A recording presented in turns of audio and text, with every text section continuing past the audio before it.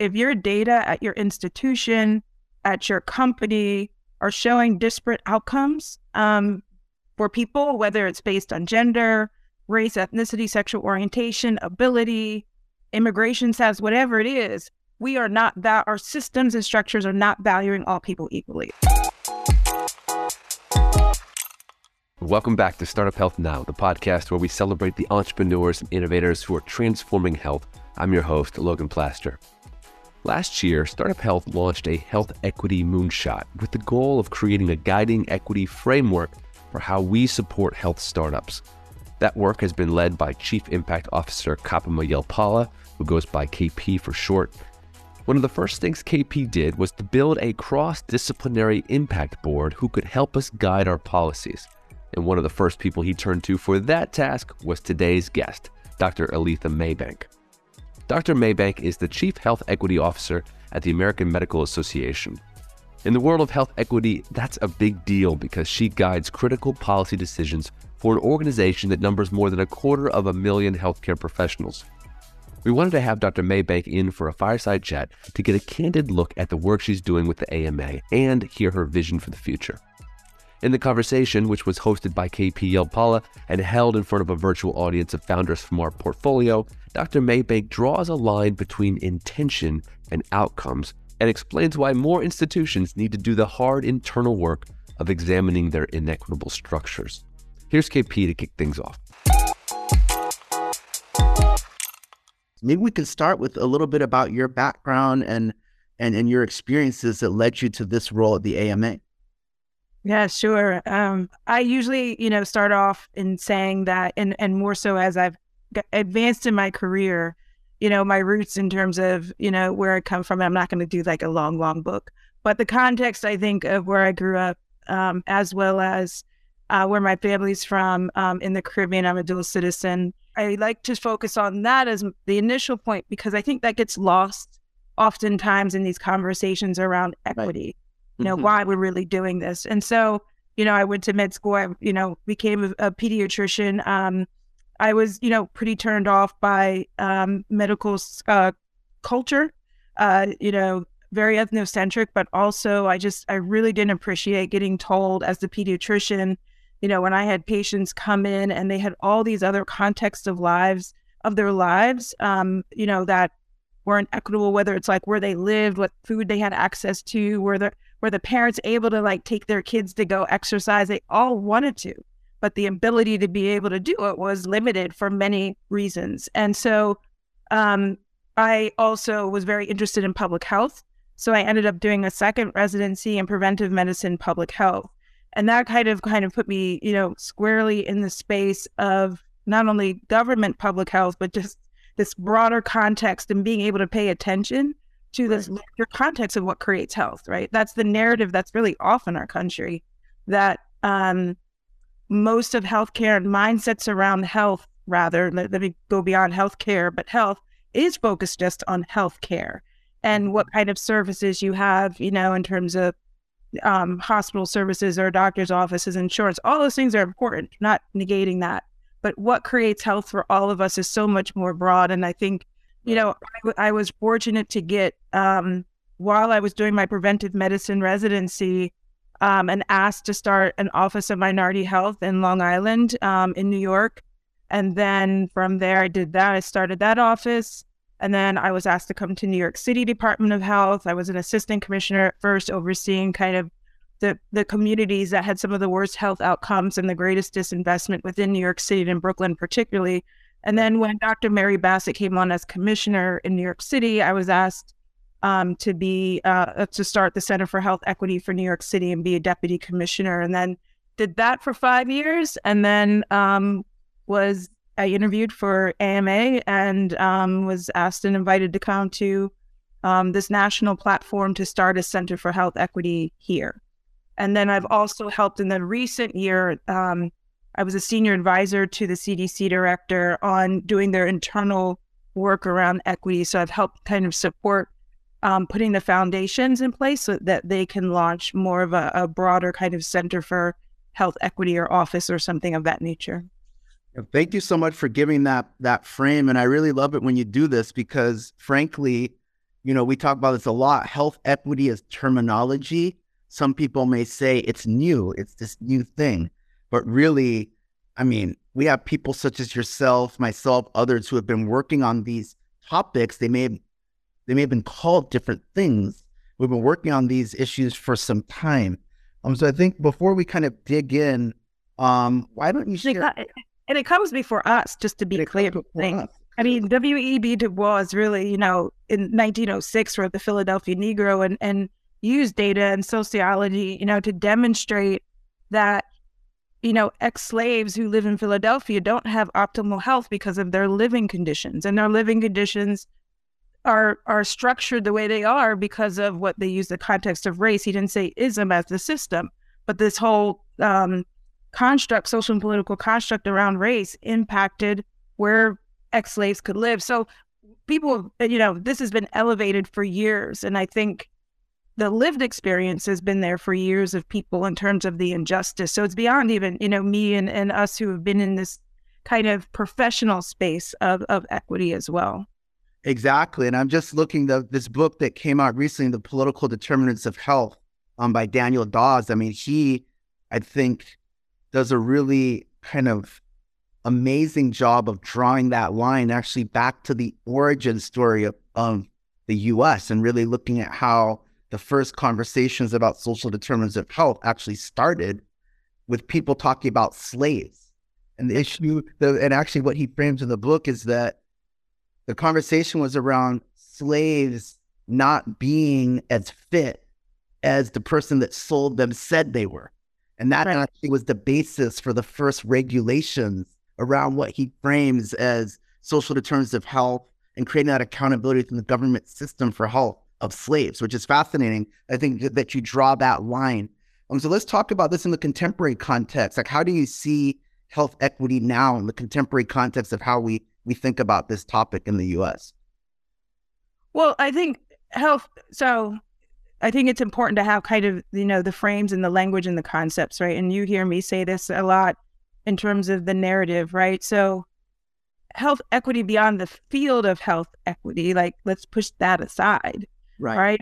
It's just the concept really around everyone having the opportunities, the power, the resources to have optimal health. That is what is meant by equity.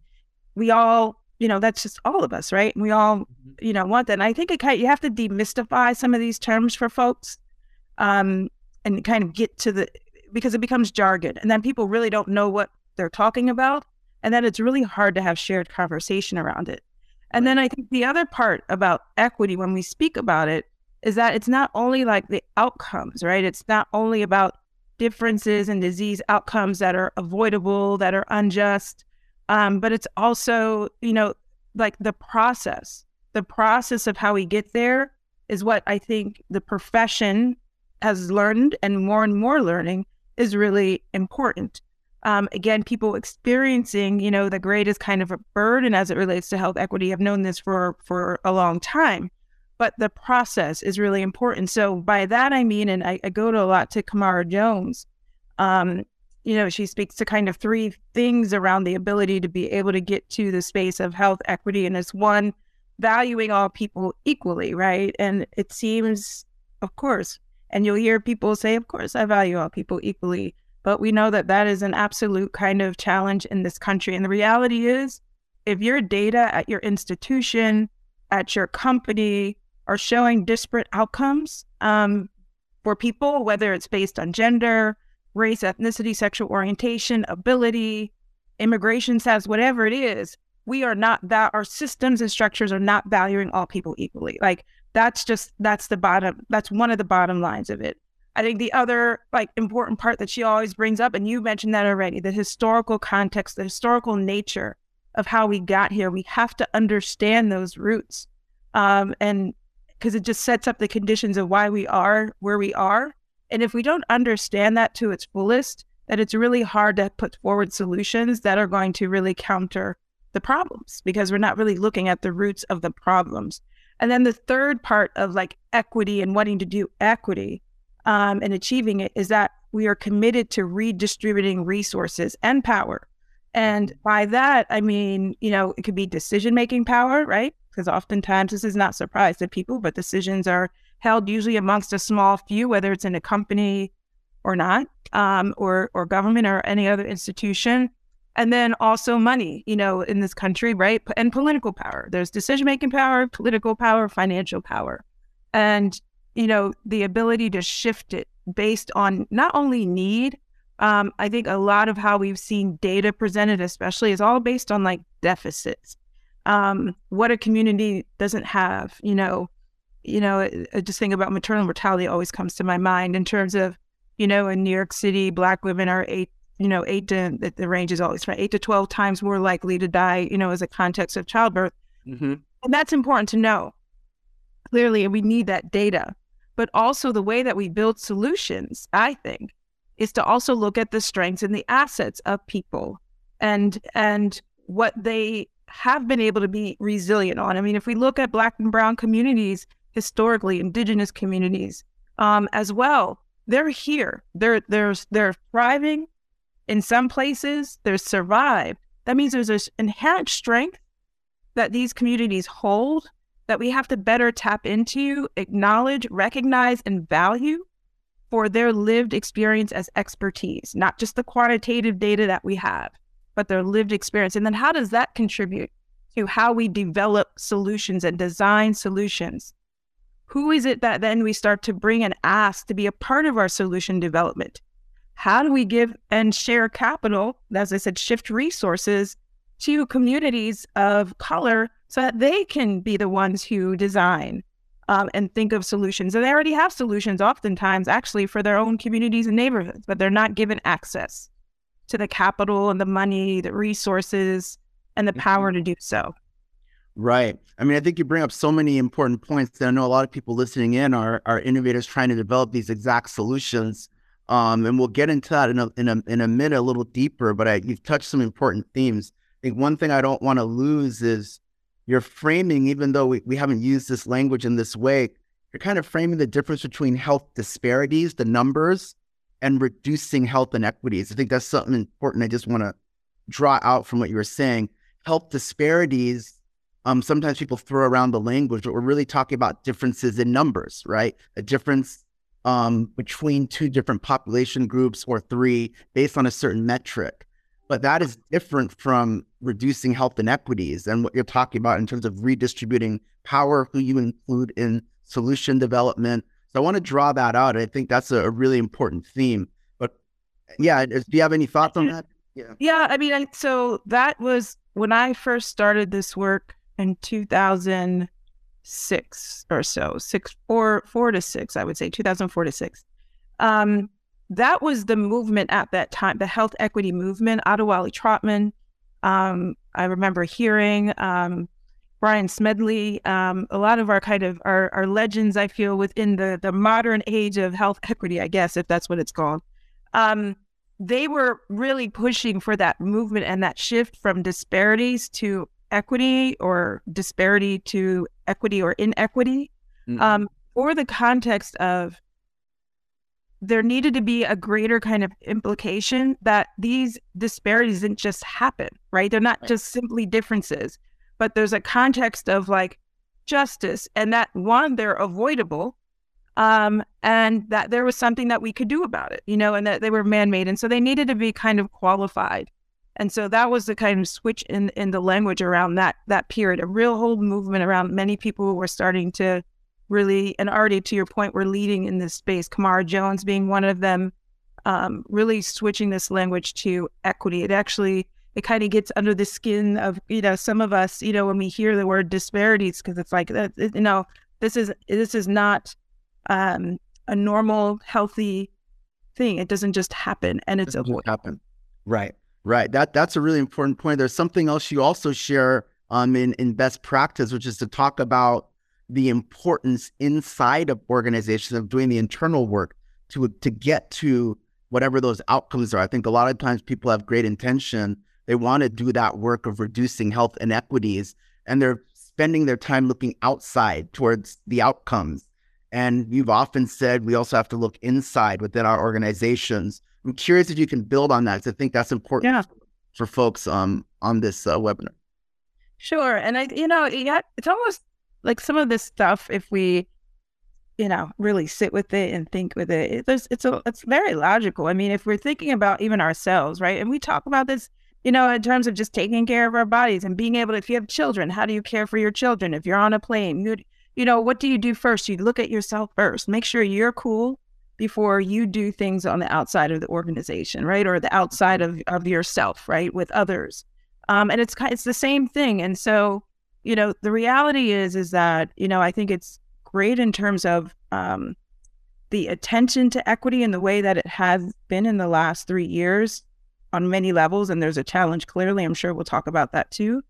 But the reality is, as I see all these chief health equity officer roles emerging, oftentimes it's to do like, how are we going to partner? What are we going to do with communities? What are we going to do for communities? And not about what is that internal work that we need to do so that our mental models shift and we understand how we potentially are contributing to the inequities, as an institution in doing this work. And this is not, and I hear it all the time as individuals and institutions, it's not about good or bad intention. I believe that the majority of people have good intentions. There are people who don't, we're clear, where there are companies that don't, we're clear. But we're going to go with the assumption that most people have really good intentions. But it's not about that, and it's not enough. Because what our data is showing is that even in our good intentions, we're still getting bad outcomes. And that's in health overall in this country. But then when you look in the context of looking at identities and different identities, it's even worse. And so if our impacts and what we're trying to impact is not moving, then it's not about the intention. We need to look and focus at the impact and what the impact of our decisions are actually, doing and having. And how do we look at the process in a different way so that our outcomes and our impact can be different? So we have to look at our institutions and we have to look inside. So when I do that work, and I do think that is the part that I bring, that I've had a great amount of skill set around, thanks to, really Dr. Mary Bassett again at the New York City Department of Health, who gave me a lot of space and leverage to implement that. It's not new. I learned from the folks who are in Seattle King County, who are now at Race Forward, the leaders there, and then they have a whole Government Alliance for Racial Equity. And it doesn't even matter that it's government, it's just institutional frameworks about what you need to do inside. And so part of it is, how do you build that shared analysis? What's the training and all those components you need to have so that you can have dialogue within your institution and it's safe, right? But that's just one part, as most people know, it's just training. The next part is then how do you organize your staff? So organizing is important outside of organizations, but also inside, and it happens all the time. But how do you know and ensure that this work is not just held by one person, because that's not helpful. If you want impact, it's not helpful for the person who has the role, because that's just very stressful. And I see a lot of chief health equity officers set up in that way without having adequate resources and investment in teams to help build out a full strategy and plan that involves and includes folks across the entirety of the organization in a very intentional way. So that's the second part, is organize. And then the third part is operationalize. What are the tools? What are you going to use to help you assess where you're at and your progress over time?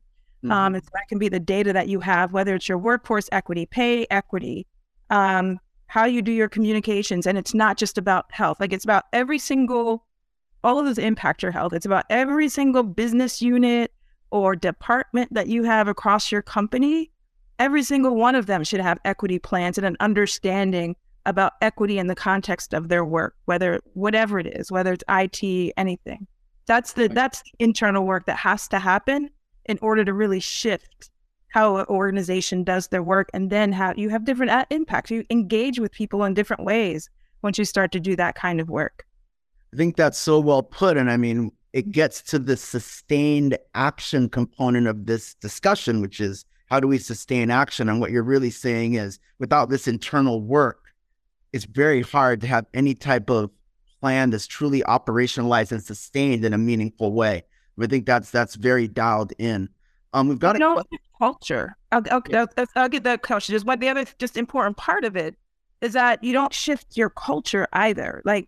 You don't have a culture that appreciates and values and understands what it means, where everybody has the experience and the opportunity to be in an institution that's safe and to be thoughtful and all that. And it's beyond just diversity and inclusion. Those are very important opportunities and values.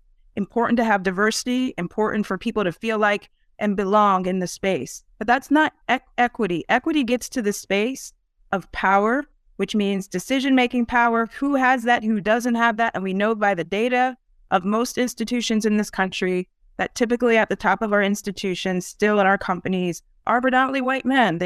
It's not women. It's not women of color. It's not men of color. It's not those who identify as LGBTQ. It's not all of that, right? So, that's where, like, who has the ability to change and inspire culture within the institution is really the question. And the company is really the question at hand. Interesting. Before we transition, I want to talk about the AMA, but the questions come in that I think I would love to hear you address. Sure.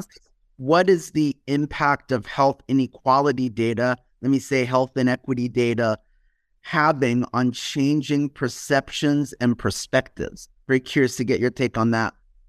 Yeah, I mean, I think, it speaks to something where I'm involving. Like, I think for those who don't believe, at all in terms of that these inequities exist, especially at their own institutions, I think it's really important that they look at their data, right? And I've seen it where people are kind of influenced by when they answer questions differently for the work that they're doing. So they find out, like, so what is the baseline data that they do have, right? Did they disaggregate their data? What do they understand based on identity? Because I've had that experience actually in my former role at the health department. It was really impactful in terms of our emergency preparedness work, where they didn't disaggregate data as it related to some of their emergency preparedness work. And when they did, they found like these huge gaps across the city of where we weren't even placed to help support people. Mm-hmm. And if you don't look at data like that, you can't change who you are and what you do. And so I do think it's really impactful in terms of seeing and understanding the data. And I think for people to just believe that there really are differences and then start to investigate why, but also then to have a sense and a baseline of where you can go. And then also to understand the importance of setting up data systems and in ways that are always kind of meaningful and ways that you're able to hold yourself accountable over time, as an institution. So I do think, knowing numbers, absolutely critical. And I would imagine for a lot of startups who have, again, really great intention in doing this work, the intention's not enough. If you're really truly mission driven, from my perspective, from even just this basic health perspective, you also should be interested to make sure that everybody has optimal access, opportunity, and resources as it relates to your solution. That's how you develop the best solution. So that means you have to look at your data and you have to collect your data in a particular way or understand data in a particular way beyond just generalizing and having large numbers and large swaths of, this is what this group does or not, and generalizing your data. So I do think it's influential. And I will say, and I think, the more I do this work and what I've seen really shift people is still the context of understanding and hearing the stories connected to some of those inequities that they see in their data, because that's what sticks. Like, I really believe, this work and, feels like now that my job is about convincing people to care about the human dignity of others. Like, mm-hmm. That's what it boils down to. And it's actually a sad place to be, because why should we have to pay for that? Like, it's not a normal thing to have to do this kind of work and to convince people. That's what equity work is. Right. We all end up finding ourselves as storytellers, right? Which is what you're saying, is moving beyond the stories in real life. Yeah. Because the statistics are so distant, right? So I think they're good for accountability, but they're not good for changing, I think, kind of the spirits and the mental models which people have in the hearts of people and leaders. Let me be more clear. And that's what I've seen over the last couple of years, because I've had to use different tactics and strategies, because the New York City Department of Health was different than the AMA. Mm-hmm. My leaders, my bosses are different. The people that I'm around are very different. And so you know, I was around a lot of kind of social justice, public health folks who kind of understood a lot of the context, and that we have to lead with equity and we have to embed equity. But in AMA, you know, the environment was different. So my strategy had to be, I'm going to share my story with you. I'm going to make, you're going to hear that story behind those data, even though people may not want to hear them. But that's where I've seen people actually move more so than anything. We're moved by stories as people more so than numbers. Institutions have to move with numbers, but people move by stories. Politicians know this through and through. Mm-hmm. That's well said. There's a couple other questions I think they're going to relate to some themes we'll get to in a minute. So I want to take some time for you to talk about the AMA and kind of how you, first, I think many people may not know the scale and scope of what the AMA does. So if you can kind of briefly explain what the AMA does, how it works, and then what you started to do to embed equity strategies there, that'd be great. Sure. So AMA is the old institution, almost one of the older ones, not the oldest, but one of the older ones, started in 1847. And it is still the largest physician representation in terms of an institution in the country. It does not represent all physicians in terms of membership-wise, but they advocate, within the context of all political spheres in this country. And so the way that it is structured in its governance body, it has a House of Delegates, which is representation from each state. And a lot of this I honestly didn't know before coming to AMA. I didn't realize. I didn't know until I talked to you, which is why I thought I knew the history of AMA, and I'll come to that in a second. But I didn't know, or aspects of the AMA, but I didn't know the structure. So it represents 50 states.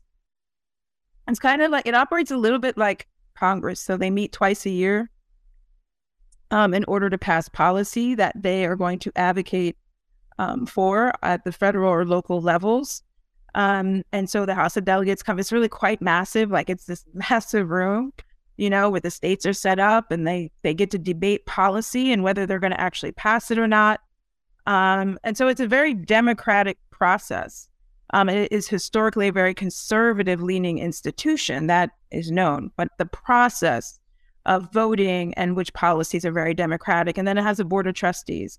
And then because it's this large as an organization and a membership organization, it has a management team, and I'm part of the management team to help execute on the policies that are put forward. So the policy that brought me in was in 2018, the AMA House of Delegates passed a policy that they needed to have an organizational unit that helped facilitate the process to embed equity across the entirety of the enterprise. And so I was hired in 2019, and I started in 2019. So that's, so my position is very much rooted in AMA policy, which is one of the attractive natures, of why I came on board, and I felt more comfortable to come on board, because it is rooted in the structure and the policy of AMA. The other things, just in terms of scope, just to understand also, is that, we have 3 strategic arcs, rather. Jim Madera, who's our CEO, when he came on board maybe about 10 years ago or so, also did a little bit of reorganization to make sure that there's a focus on medical education. We have a focus on how do we support physicians and sustainability practices, and then one on improving outcomes. So those are kind of another kind of core body of work. And then we have accelerators around that work, of which impacts all the work. So one of them is advocacy, right? Most people, I think, have a sense that AMA has a large participation in advocacy. And then the second is innovation. And the third is equity. So when I came on board and this mandate was now in place, Dr. Madera made sure that equity was going to be an accelerator, and to be clear that this was going to be everybody's work, and it was going to help kind of accelerate and propel the work that we were doing and improve the work that we were going to be doing as AMA. And so that's kind of, the way we're structured, and, as the management team. And then we advocate on so many different policies as it relates to healthcare, all the areas that I mentioned just now. And then, we have what really provides a foundation for the work that I'm able to do beyond the one I mentioned in terms of the unit, we had anti-racism policies passed in 2020. When the public COVID-19 first, right, really exposed and generated all this attention and media attention, I guess, and thankfully for us in health equity, I mean, it's a double-edged sword in some way, but more people were paying attention to it. And then the public murder of George Floyd really, AMA came forward with a pledge about, racism is a public health issue. And it was pretty, forward leaning for AMA to do that at that particular time. And then from that, the House of Delegates that I mentioned before passed policy so that it would be rooted in AMA again structure, that we say that racism is a public health threat. We did policies around, it being a social political construct, and that it's not a biological construct. So all those things provided kind of the food for us and, to do this work. And I have to always give credit to the medical students and the young physicians and the minority affairs section for really passing a lot of these policies at this point in time and putting them forward, not passing them, but they proposed these resolutions so that they could be passed. And so we created the strategic plan that was launched in 2021. And it has 5 kind of core approaches. I already mentioned the first one about embedding equity and what are we going to do inside the institution, inside the management team. The second part is around how do we have more kind of meaningful partnerships with physicians, especially that have been historically marginalized. The history of AMA, if folks don't know, is that it actually had policies, especially at some of the local levels across the country, to exclude Black physicians, or they didn't make an effort nationally to stop those policies. And so that impacted Black physicians because they literally couldn't get hospital privileges because your license was attached to your AMA membership. I see. Yeah, that's something else. I didn't realize that nuance. And so that has impact. And then we also did a Flexner report of 2010, which revolutionized 1910, that revolutionized medical education at one, side, and it created a greater level of rigor, but it also, in their recommendations, it ended up closing and shutting down 5 of the 7 Black med schools. And so that has had tremendous impact on the lack of diversity within med students. So we need to work with physicians that have been marginalized in very intentional ways. And it's not only just Black physicians, but across the spectrum of race and ethnicity. Again, identities related to disability and ability, and IMGs as well as another example. The other pillar we have is like pushing upstream. And so how do we educate physicians on understanding public health and all these broader contexts? Again, Flexner's impacts is that really took the social context of medicine, really just made it about basic and clinical science. That's why doctors are trained the way they are trained. Right. And they're not in these other things. And then the 2 other areas, one, why I'm here in conversation with you and how I met you, is around equity and innovation. And I can come back to that story. And then the 5th pillar is around truth, reconciliation, and healing for our past and the harms that we have caused as an institution. Right. Thank you so much for sharing that. And every time I hear this story, I learn new things about you. But I think what has become clear as well is about our journeys. Because the fact you started in Suffolk County as the first, I think, founding director of the Office of Minority Health, then New York City, then the AMA. And I wanted people to understand this, that really what you had to do is move a whole country of delegates in a clinical profession. You had to kind of do that internal work at a national scale to move some of these strategies. And I just say that we're all very honored and pleased about the work you've done and how you've used your skills and strengths to move, because that is not an easy task.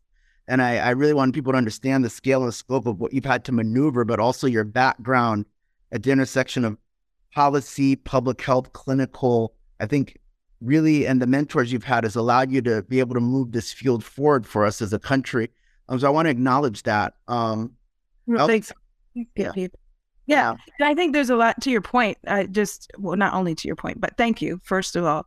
And I'm not here clearly alone, and I stand on the shoulders of many who have been doing this work and types of work for a while.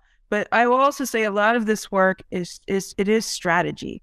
So for all those organizations that have chief strategy officers and strategic leads, equity work is about strategy at a company and organizational, institutional level.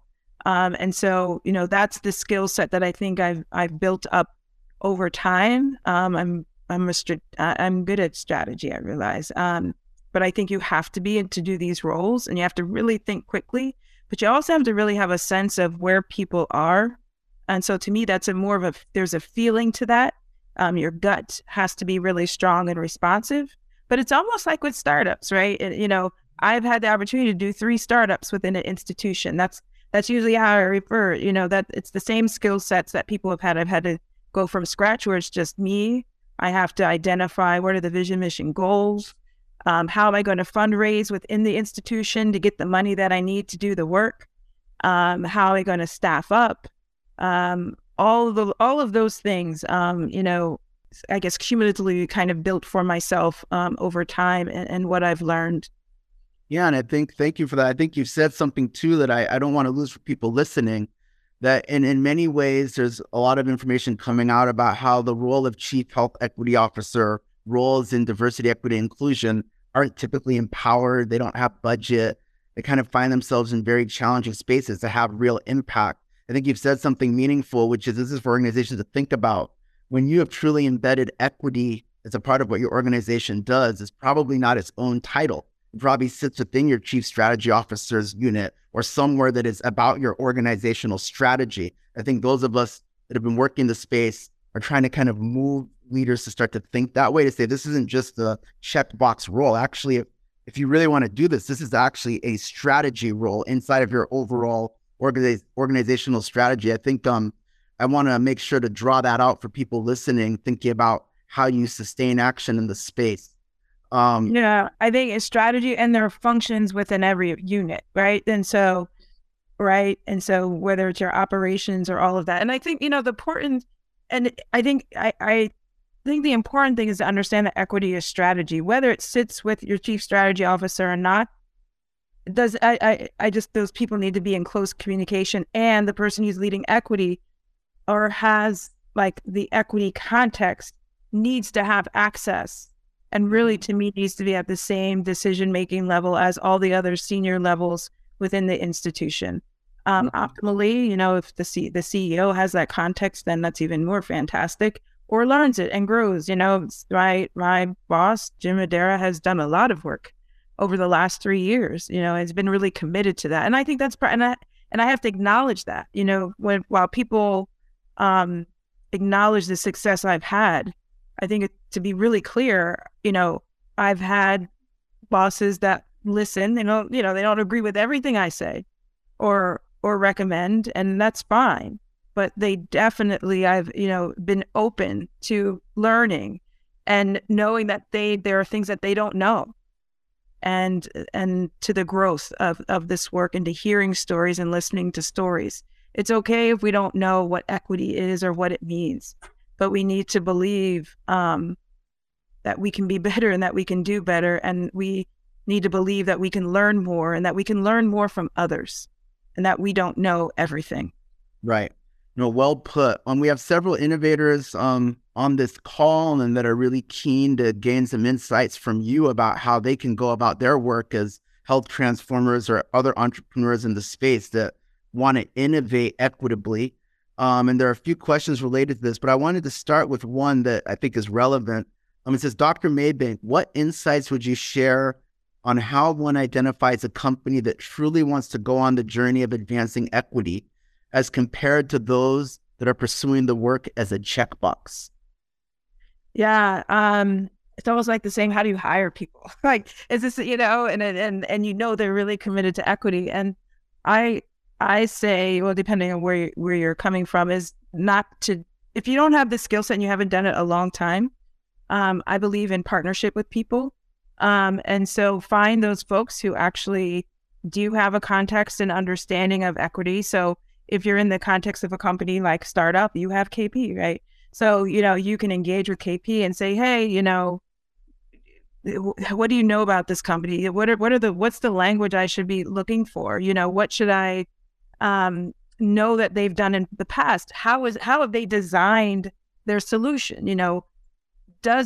Have they created opportunities to kind of hear from people that have been historically like marginalized or not included in the design of their solution so that that solution would be better? What is their process to do that in order to make that solution better? Part of what we did put forward as AMA, and thankful to a committee that we had over I would say 2 years now, of which you are a part of now, KP, to help influence what is it that we should be doing as AMA. And one of the gaps it speaks to this question, was that while people were making all these pledges around equity and anti-racism work, it wasn't grounded in principles. What are those things that people should be looking for? What are the values that people and companies should hold? What are the actions related to those values? And so we put forward Inful Health, which is Inful Health. You can find it at infulhealth.org. Sorry about that. And in that, we were very explicit about all of these principles that need to exist. So you as the company need to do, but be willing to do, at least in the beginning, if you haven't done it. So one of them, as an example, is, and I talked about this in our work, have they done an organizational assessment, right? To really understand, like looking at their data, as I said, that really understands how these systems like show up of racism or any bias as it relates to resource, so that it's self-assessment. The other part is, are you using, and these companies, are they really using explicit kind of fundamental metrics that also are looking at the impact of equity? And there's a lot of more support to do that now. We know that, as companies build, oftentimes, so there's one thing to center people, right? And to get their ideas, but are you actually investing with the communities and the people who are giving you those ideas somehow or another, so that it doesn't feel, and it isn't, you're exploiting them, because that's often and a lot of institutions do that. But how do you do like the co-investing? What does that look like? And so it's like the asset ownership piece. And then, what about just engaging, if you are a predominantly white solution, how have you engaged other founders? Are you partnering? And I think I'm seeing that more so, especially around Black founders and brown founders, of partnering to do some of this work, because it's really hard in isolation. The reality and the bottom line is that the stats still show pretty poor intention from my perspective, and resource allocation and distribution to Black and brown founders, even when people know the data, and the predominantly white institutions and led by white institutions know the data. We're still not getting the investments from, certain spaces. So we're having to be innovative, and think differently of how we get capital and gain capital for the solutions and the ideas that we have. I don't think it's always going to be through VC, et cetera. And then the other part that would just to be helpful also is that on the website, you'll find a Equitable Health Innovation Solution Development Kit that will help, developers and purchasers and investors also think just a little bit more intentionally about what does equity look like in the whole process and the entirety of what they're doing. So we're hoping that's a helpful tool to speak to the question that was being asked. Right. I appreciate that. And it is, as we think about our health equity moonshot, we are using that tool to help us. I'm putting it in the chat. Trying to see if I can get this to everyone. There have been some questions for Inful Health. But I think, what's interesting, I think, for entrepreneurs is this construct of user-centered design really kind of got legs in Silicon Valley with IDEO, right? And IDEO, people are wondering, why is it that my solution isn't getting the scale that I want, right? And the framework was that, well, if we're a bunch of engineers in a room thinking about what we like, we're building what we like, but what does everyone else like, right? I think what's interesting is, I think that IDEO, those user-centered design principles you find companies overseas using them. So for example, innovators in high income countries that want to work in a low income country. And maybe they're coming in with their idea of what the solution is, but they're not engaging community. So I think what's interesting is and they're not giving capital or co-investing or asset ownership, like asset ownership, those parts. all of those parts, right? But I think what's happened in our US system is, I think what your tool is doing is saying, well, frankly, if we use user-centered design principles for the majority population, we're leaving out a lot of people, right? So I think the In Full Health Equitable Innovation Principles goes a step further. Instead of saying, let's just think about user-centered design for the most scale. Let's think about user-centered design for the most impact, right? And I think just for people listening, particularly our health transformers, and you think about our health equity moonshot, that's the direction we're going to be moving in how we look at solutions. So let's see, we have several questions coming in on this thread. So I want to continue. Let's see. So for product developers like myself who are innovating on products that help individuals make better informed decisions around their health, how can we download and use this research for our work? So In Full Health is a free resource, right? So that's open source. Yeah, definitely open source, and that was important to us. It was important. That was good accountability, and so you can't say the part, like you can't do equity without accountability. And so the committee that we have and then the advisory committee, always continually hold us accountable that, there are products of which AMA definitely charges for, and that's, that there's a desire, in many companies and institutions to do that. But this is something that's absolutely accessible and free, and at no cost to download from our website. And then there's the ability to actually join a community as well. As soon as you download it, you'll get, all the information. You'll be constantly kept up to speed. But I would, and I want to acknowledge also several things to this. And KB, I know you have some more questions, but I also want to acknowledge all the collaborators who kind of did this with us initially. And I'm afraid to start mentioning them because I feel like I'm not going to say them all. And then I'm going to forget one, and then I'll feel really badly. But if you go to the website, like you'll see all the different collaborators who really initially came on board to help with these In Full Health principles and to help think them through and figure out what's best. But I'm so thankful because many of them also have been really those who lead these other kind of collaboratives and coalition and kind of thought groups around innovation and equity have been just so supportive of myself personally, based on where I'm placed, but just in this space of doing this work. And so again, I just elevate, I think what's typically not kind of our principles as it relates to capitalism. And it's not all about the individual, but this collective context, is really powerful. And that we can learn from one another and that we can grow from one another. That there's enough for us all to have something in this space. There's a question that just came in relevant to that thread. Dr. Maybank, could you address ways in which startups/companies can promote health equity within the context of capitalism, e.g. profits over people? Yeah, I think, and it's a conflict naturally, like that, to be really clear. And I think there are people who are doing it well. And so, I go to a space like, I think about Rock Health. I will mention Katie. I think she's doing a lot of work to elevate founders of color, to make sure she's getting their ideas, not only their ideas, they're part of the organization, they have voice, they're leading the organization, and they're engaging with others.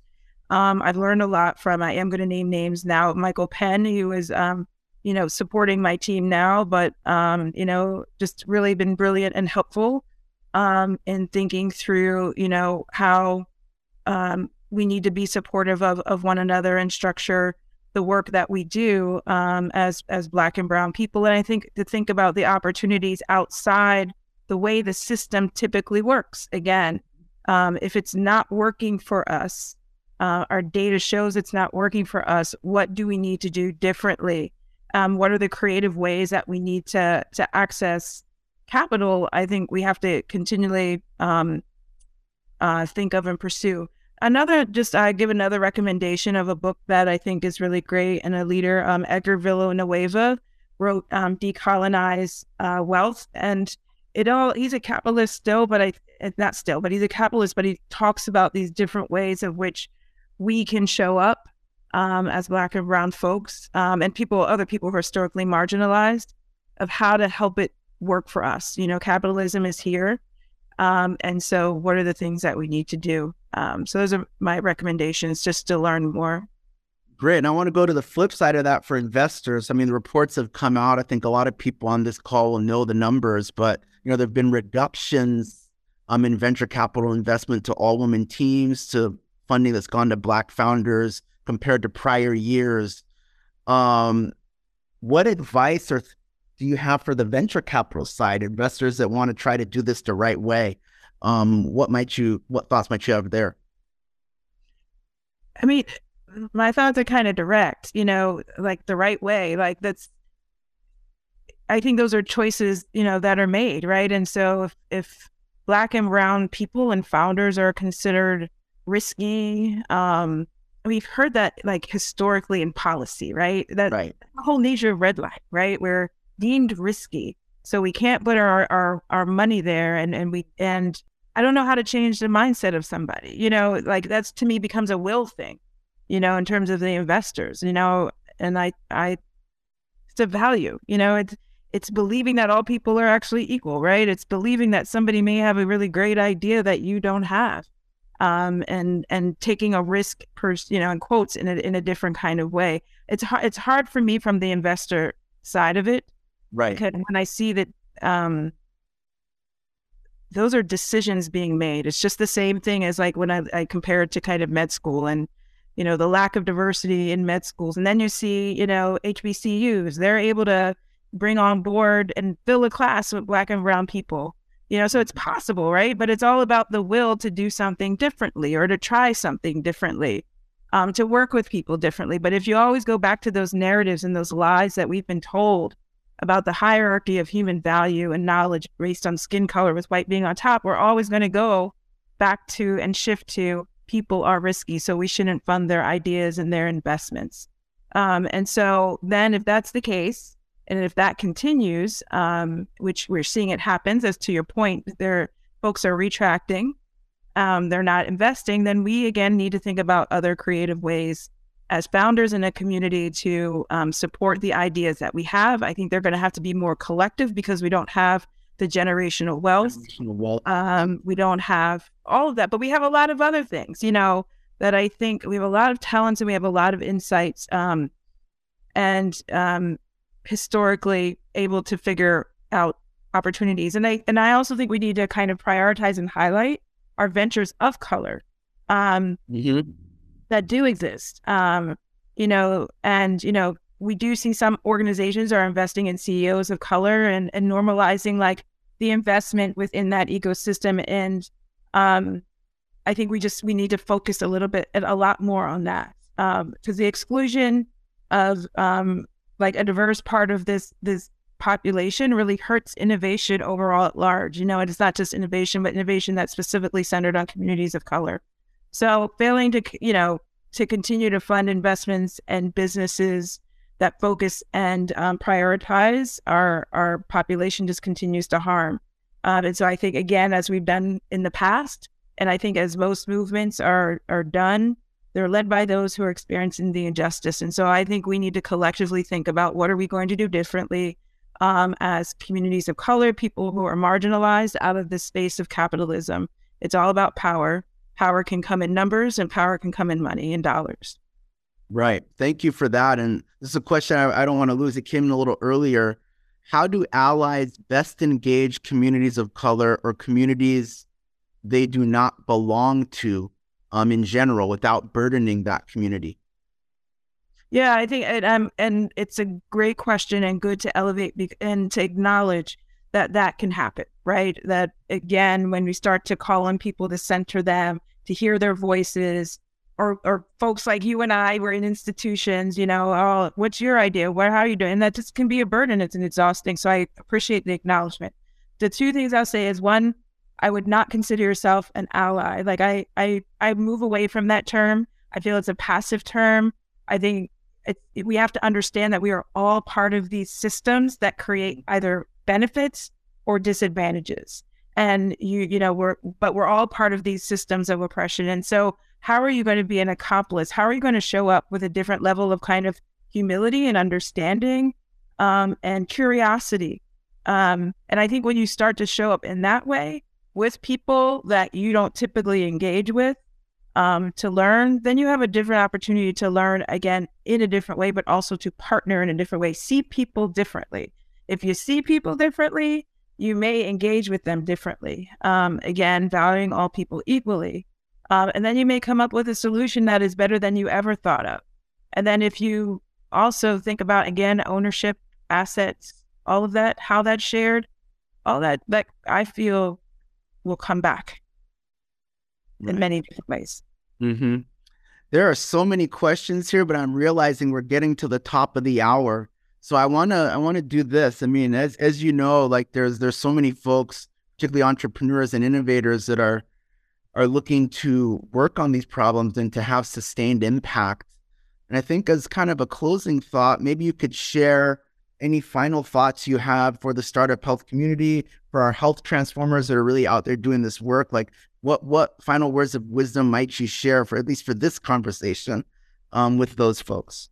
Just realize that equity is beyond just the jargon, to push yourselves to learn more and to know more about what it is as an outcome, but also what it is as a process and where the roots of inequities kind of exist. There are lots of resources out there now, and there's a lot of, especially in the space of companies and building and kind of the foundations of this country, are completely rooted in capitalism. But understand the roots of capitalism and how the system was able to flourish in the way that it does, and really on the context of excluding and harming others, and say indigenous and those who were enslaved. And so that historical context is really important, and kind of that exclusion still happens. It might not show up exactly in that form, but that exclusion still happens. So you have to be willing to kind of accept that. And I understand there's a lot of resistance across the country. But when you start to hear stories of people, your colleagues that you work with in different ways, you start to see and hear truths in different ways, and that your truth may not be the only truth that exists. And so, just be open and be humble, be curious, be accountable. I think as you lead in this space and trust those who are speaking their truths, those historically marginalized founders. I know that they can have beautiful ideas too. Yeah, I know that's going to be supportive and inspiring to many. So thank you so much, Dr. Aletha Maybank, Chief Health Equity Officer of the AMA. We appreciate you spending time with us out of your busy schedule. And I know this has been very informative, not just to me, but to our community. So thank you. Thank you.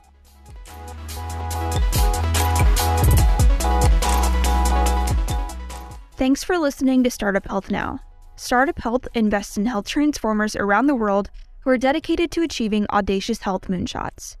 If you want to learn how you can join this community of entrepreneurs, or if you want to connect with one of our 450 companies, go to startuphealth.com.